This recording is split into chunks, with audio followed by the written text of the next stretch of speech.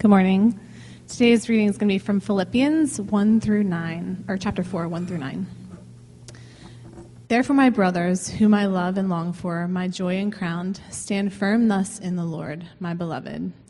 I entreat Euodia and I entreat Syntyche to agree in the Lord. Yes, I ask you also, true companion, help these women who have labored side by side with me in the gospel together with Clement and the rest of my fellow workers, whose names are in the book of life. Rejoice in the Lord always, and again I will say, rejoice. Let your reasonableness be known to everyone. The Lord is at hand.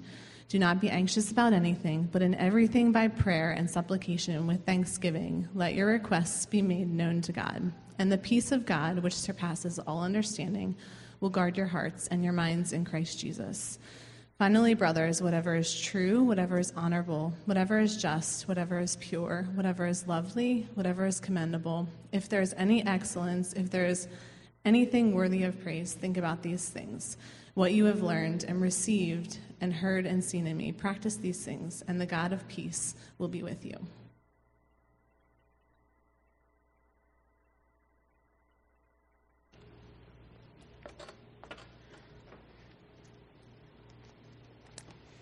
Good morning. It's my pleasure to be with you. And Paula just read this morning's text. As you know, I don't speak to you this morning as an expert practitioner of the secret of peace.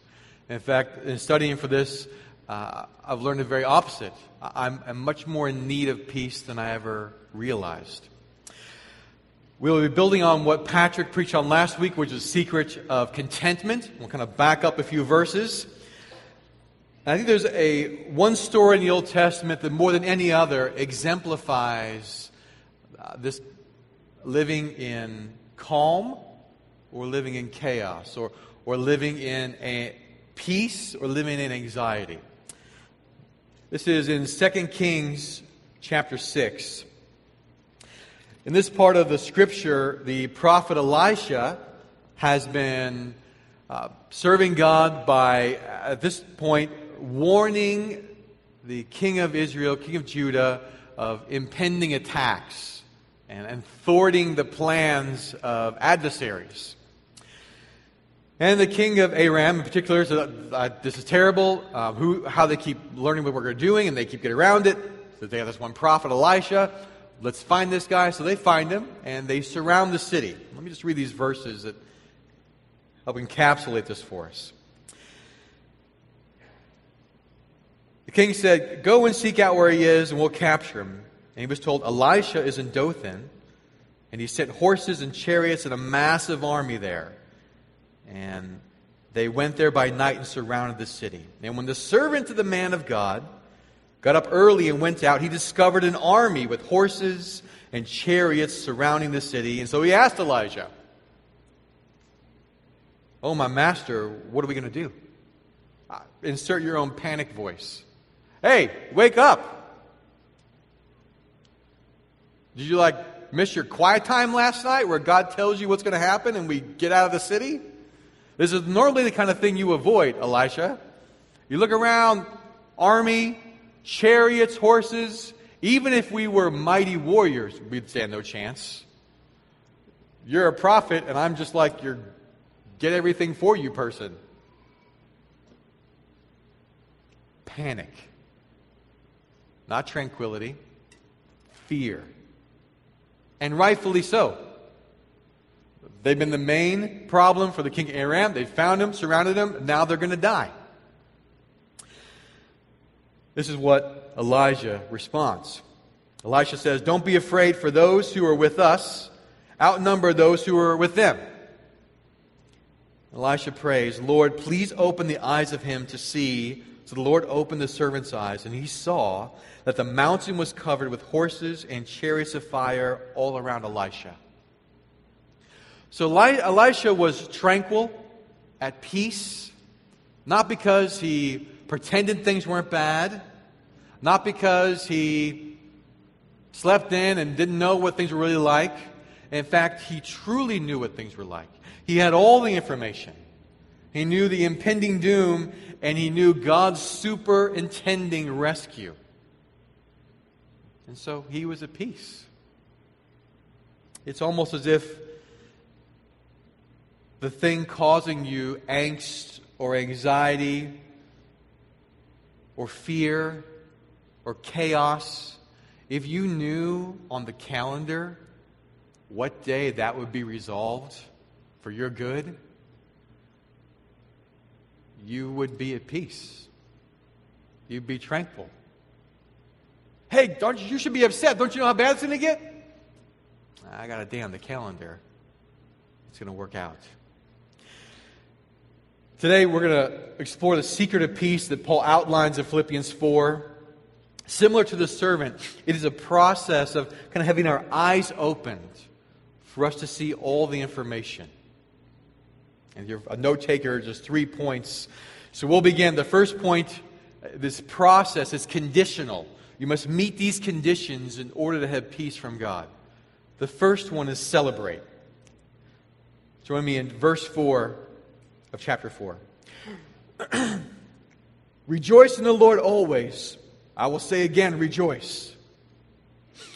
This is a command. This is not a suggestion. This is not a, hey, when you get around to it. This is not a, if you want life to go good. This is a command. Anything other is disobedience. It's sin. So rejoice in the Lord always. There's no qualifiers or exceptions when, hey, rejoice in the Lord. I mean, unless that's happening. Of course, that's terrible. Do not rejoice in the Lord then. Rejoice in the Lord, except for those things, because that never works out, and that's awful. There's no qualifiers. Rejoice in the Lord always. He repeats it. I'll say again, rejoice. It is emphatic. Other than just not thinking about it, we can't ignore what Paul's commanding the Philippians, and therefore the Spirit through him commanding us. That this is supposed to be a defining element of what a Christian is. Let me unpack for a second. What is this rejoicing? Okay, this isn't just walking around and telling everybody, praise Jesus right now. It isn't that. It is this kind of deep, foundational confidence, unshakable, unwavering, the kind that Elisha had, that God is in control of everything, that whatever He is allowing to happen, and nothing happens apart from His gatekeeping. He has a purpose for all of it.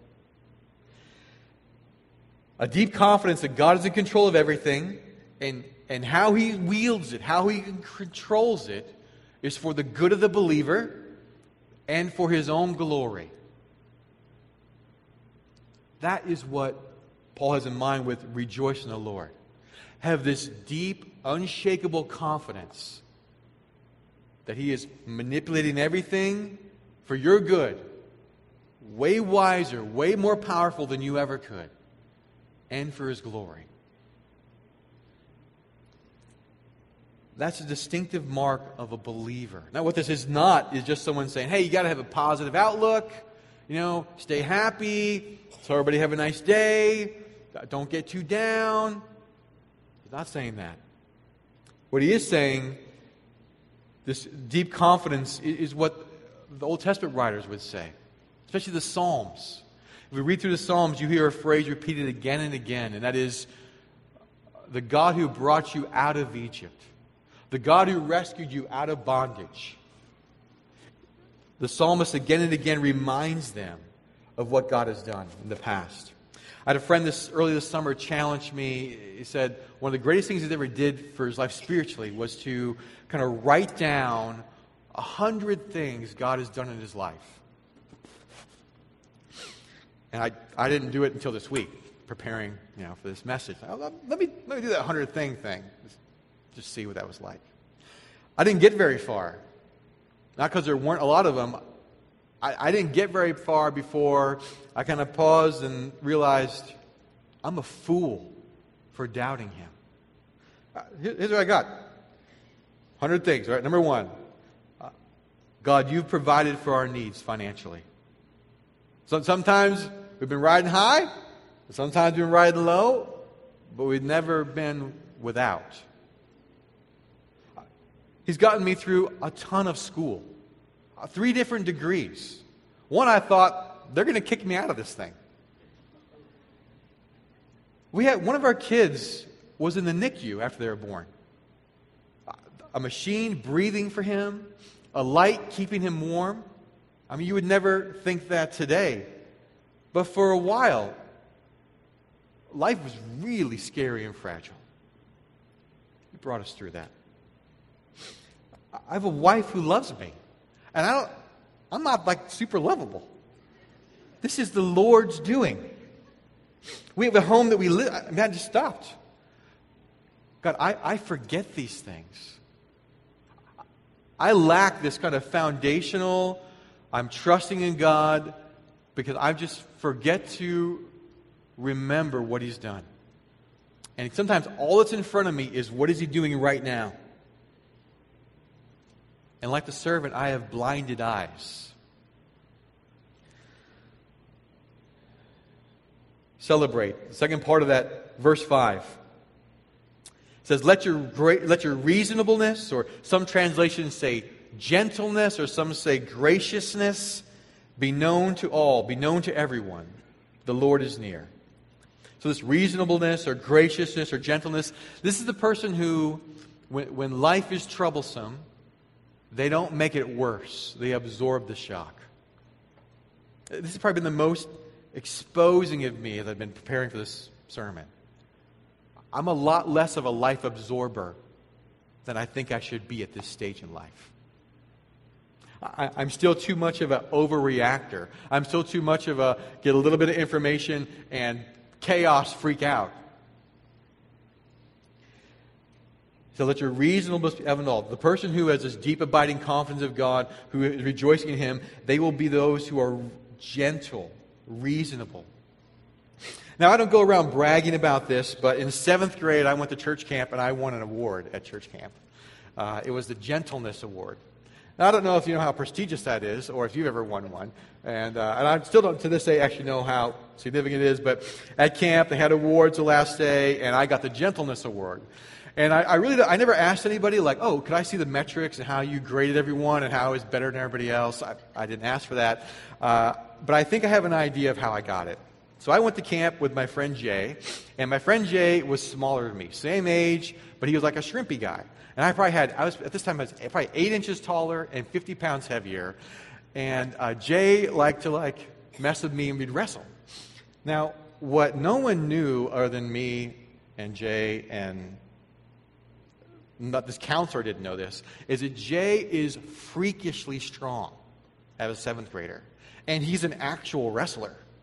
Like, I was just his big, dumb tackling dummy, and he was an actual wrestler, freakishly strong. And so I think what happened is a counselor saw Jay basically beating me in wrestling and assumed, oh, look how kind and gentle and reasonable Blake is being. What a fantastic, this is amazing, because no shrimpy guy could, just manhandle, and they didn't know I was kind of fighting for my life at some point. So the Gentleness Award, this is how the world should see believers. That they're reasonable, they're gentle, they're gracious towards others. Kent Hughes says it this way. He says, the most immediate outward expression of a rejoicing heart. So how do I know if I'm rejoicing in the Lord? This is how you know. It's a Christ-like gentleness towards all people, which necessarily involves the patient bearing of abuse from others. How do I know if I am rejoicing in the Lord? If when something unpleasant happens and I don't make it worse. That's been really convicting to me the last few weeks. He says, reasonableness to all, graciousness to all. Not just your friends and family, but here's an odd paradox. We usually are the least reasonable, the least gracious to our friends and family. We sometimes treat them the worst. We're the least gentle toward them. And he's not saying, hey, let's let everyone walk all over you and abuse you. He's not saying that. What he's saying is you actively give others slack. They're not taking from you. You're taking something that's unpleasant and making it much more bearable. I think as persons, Christians in particular, age, this becomes more and more of a reality. So I think of a parent, and they got their first child, and the child's 7, and they won't eat vegetables, and, all kinds of law is enacted. You will eat your vegetables. I will be known as a good parent. Because if you don't eat your vegetables, then you won't graduate high school, and you'll be a bum, and life will be terrible, and none of my dreams will come true. Whereas a grandparent would say, you know what, I never liked those vegetables either, and I think it is time for ice cream. And let your reasonableness or gentleness be known to all. We're not just keeping the law and stay within these parameters. This is the mark of the believer, the mark of the one who, really the first of 3 conditions of peace, they celebrate. They're living in celebration of what God has done. Last little clause in there, the Lord is near. His presence. The believer does not do any part of this life alone. When I'm like the servant of Elisha, that's what I think. I'm all by myself. And I try to Google and I can't answer the problem, and now everything's horrible. We don't walk through any part of life alone. His presence. He says, let your reasonableness be known to all. The Lord is near. There should be a sense of, I don't walk through this alone. And so we'll see in a couple verses, He's going to hear my plea. He's going to hear my prayer. What Patrick preached on last week, He then is there to give me strength, what I'm facing. Second condition, ask thankfully. James tells us, sometimes you don't have because you don't ask. Sometimes you don't have what you need that only God can provide because you just don't ask Him. Paul says here, ask thankfully. Verse 6, don't worry about anything, but in everything through prayer and petition with thanksgiving, present your requests to God. Here's the second verse we have trouble obeying. Don't worry about anything. Don't be anxious about anything. Don't continue this habitual pattern of fear and chaos and overreacting. At the core of this, I'm assuming this is a common experience, is a heart that is, for the believer, forgotten to trust God. He's forgotten. Jesus has words that Matthew records for us in Matthew 6, something very similar. He says, so don't worry, saying, what will we eat? What will we drink? What will we wear? What if they never eat vegetables? And all the other what ifs that plague us? Don't worry asking these things. Or the Gentiles, the pagans, the unbelievers, they eagerly seek all these things. And your Heavenly Father knows that you need them.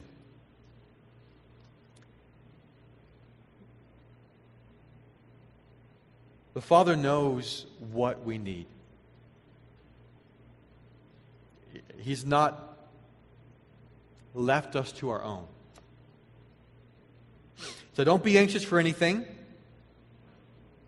but in everything. So he says again, there's no exceptions.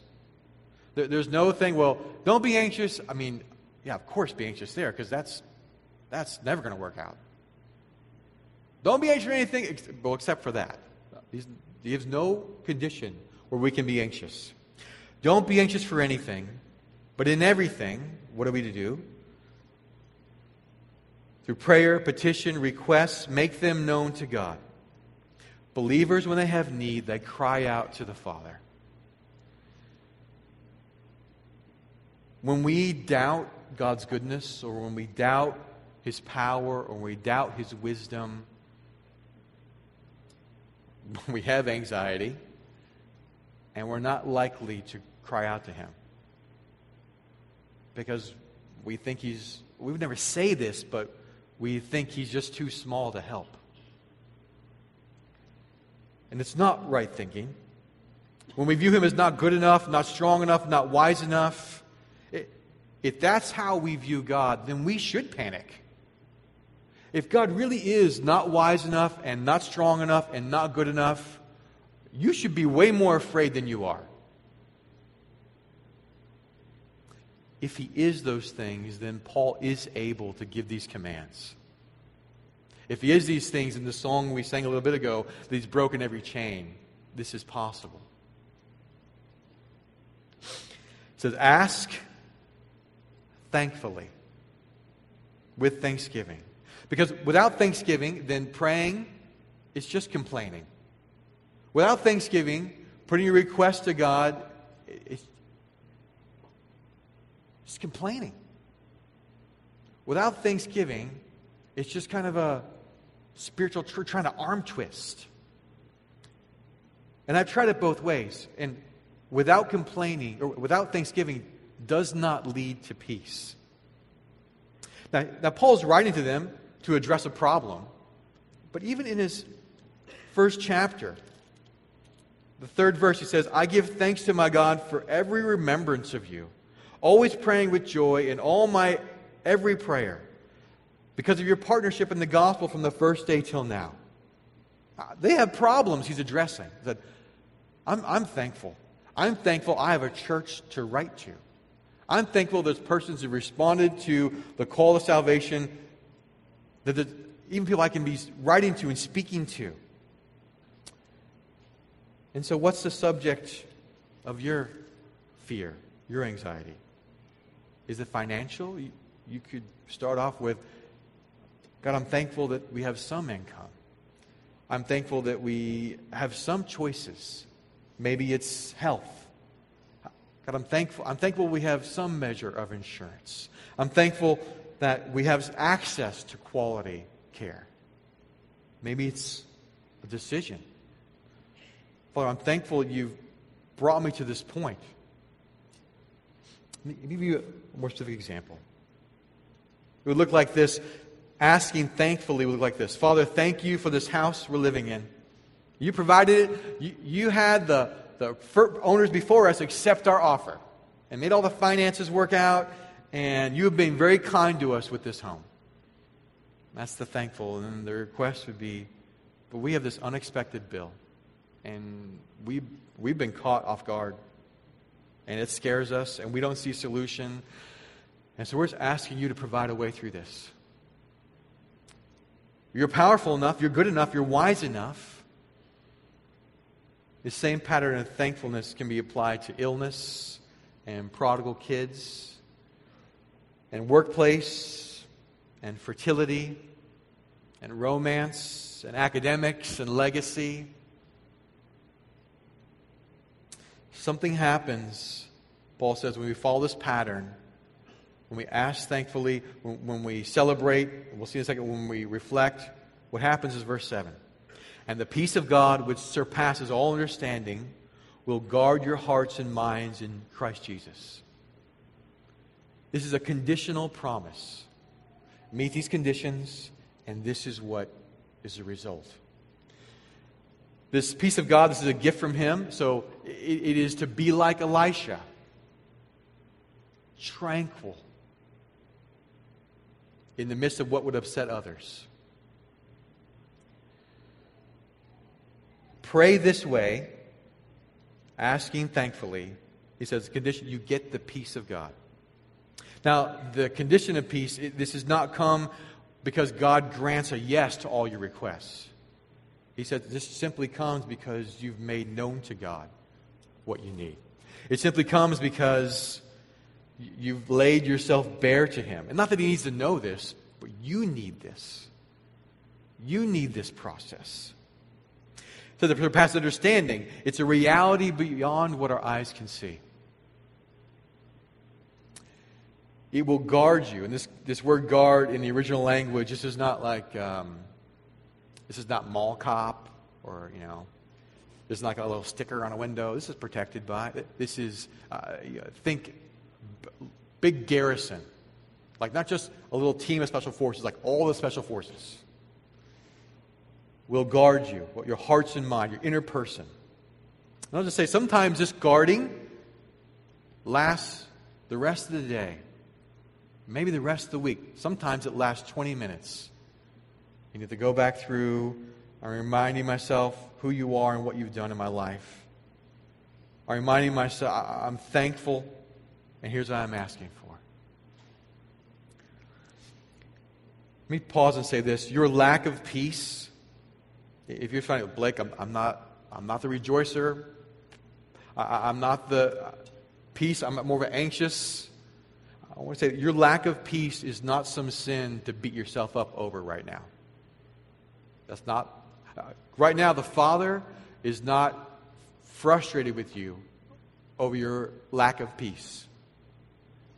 That was all dealt with on the cross. He's not mad at you. He's not holding this against you. Jesus took care of that. So don't try and redo what Jesus has already paid for. He has already paid for these sins.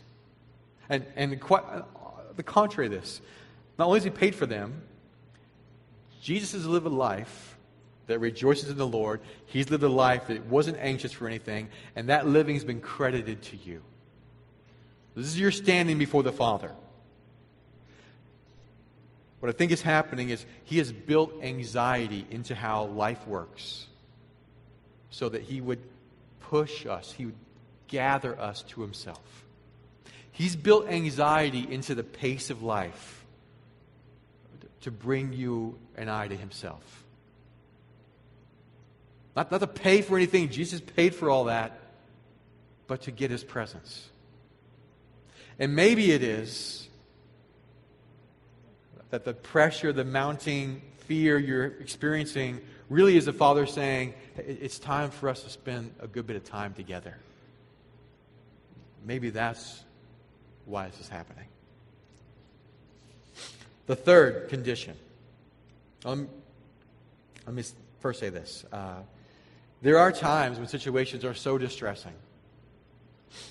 And where when I wake up in the morning, I don't have a reminder anywhere to, think about this again. It's the first thing I think about. I went to sleep trying to forget about it. When I wake up, it's the very first thing I think about. And the feelings of panic begin to rev up. And anxiety and fear and what if. And you pour some adrenaline on that, and I'm not out of bed. And my heart rate is elevated. And I'm anxious. This process of celebrate, ask thankfully, reflect, we'll talk about in a minute, is the only consistent way I've found to kind of unspool that anxiety. It's the only way.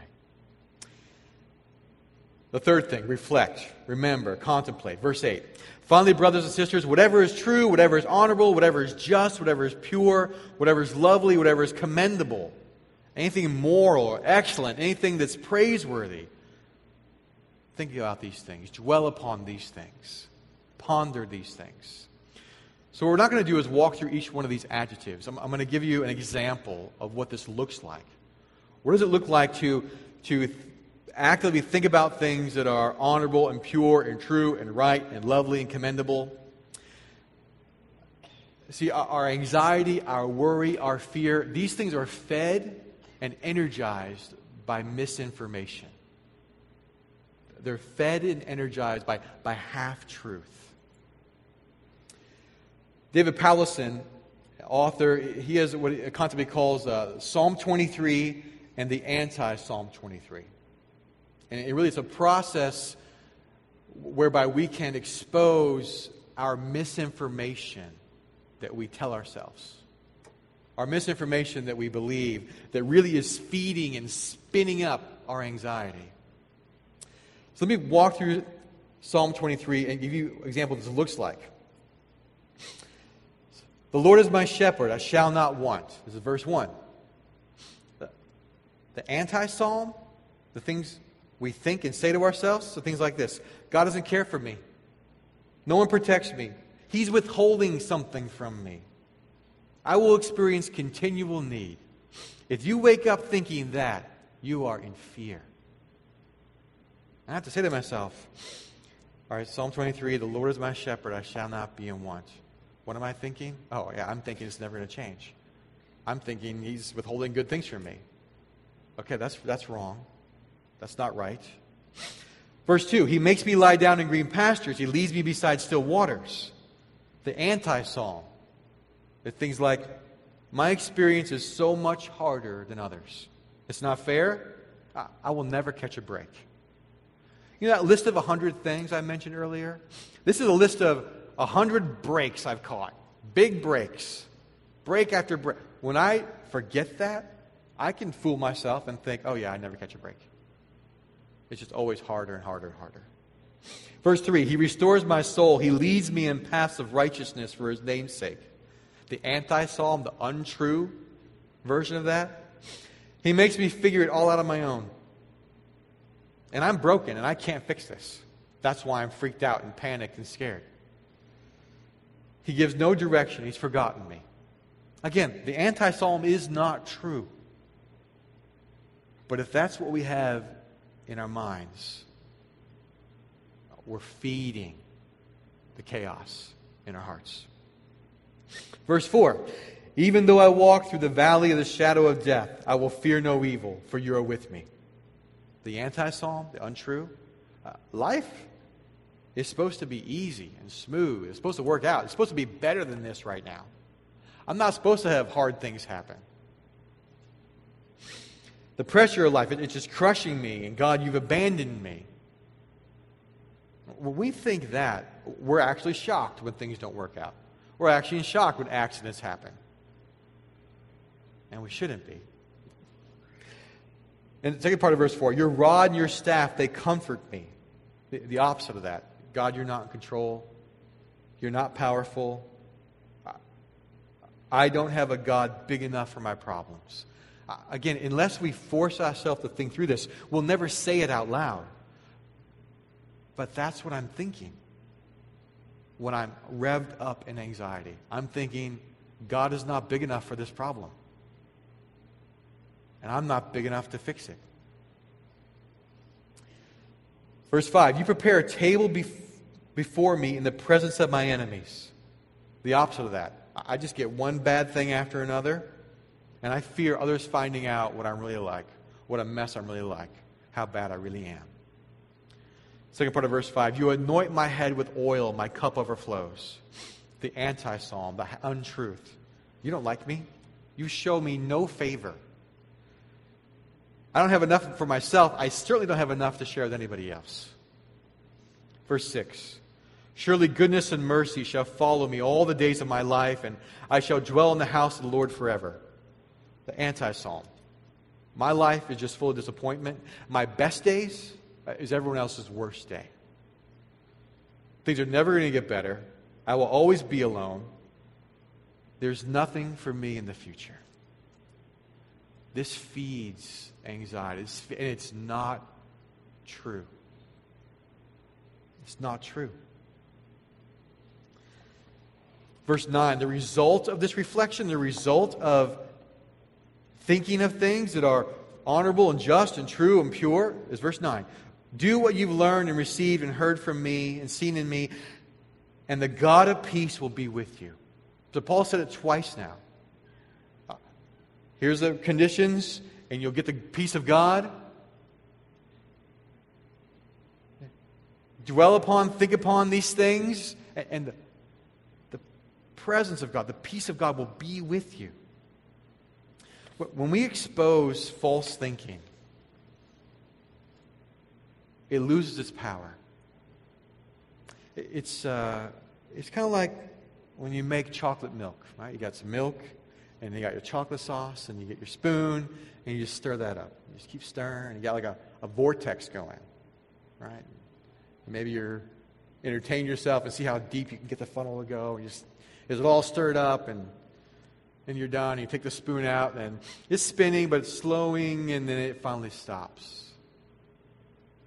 When we reflect upon truth and expose the anti-truth that we think or say to ourselves, it's like taking the spoon out of the cup of our emotions. And they spool down. They wind down.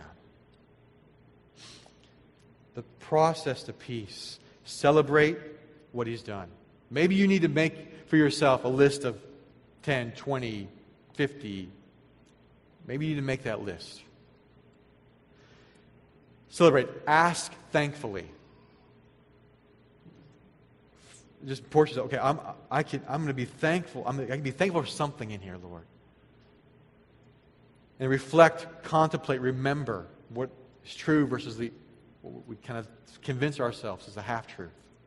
And see if God's Word is trustworthy. See if anxiety decreases and peace rises. See if chaos shrinks and tranquility comes up. It is your right and privilege as a daughter and son of the King to experience this. Not that He says yes to every request, but He frees us from being trapped by our wrong thinking. I'd like you to stand with me. I'm going to pray for us and pray a blessing on you. And when I'm done praying, we're going to sing in response to this. And so you may still have more things to be saying to the Lord, or He may be things to say to you during the singing time. Father God, You declare that You love us deeply. You say that the provision and slaying of Jesus, there's nothing You could do to say You love us more. And we just collectively confess we forget. We forget of Your big and small moments of protection, provision, and care, love toward us. By the Spirit, would You remind us? This gift of peace is a blood-bought gift through the death of Jesus. For the sake of the gospel, for the sake of the world who sees Your children, would You make us a peaceful people? People who have a deep confidence in You. People who they're gentle, reasonable with others. May others see the hardship we experience, but also see the peace we have in it. May this be a great witness for Your name. And not a fake peace, not one we put on, but one You actually provide. Father, we may not miss out on the privilege of being a son and daughter, the privilege of being called by Your name, the privilege of being at peace in this world. It is full of trouble, but You say, join to You, the burden is light. Amen.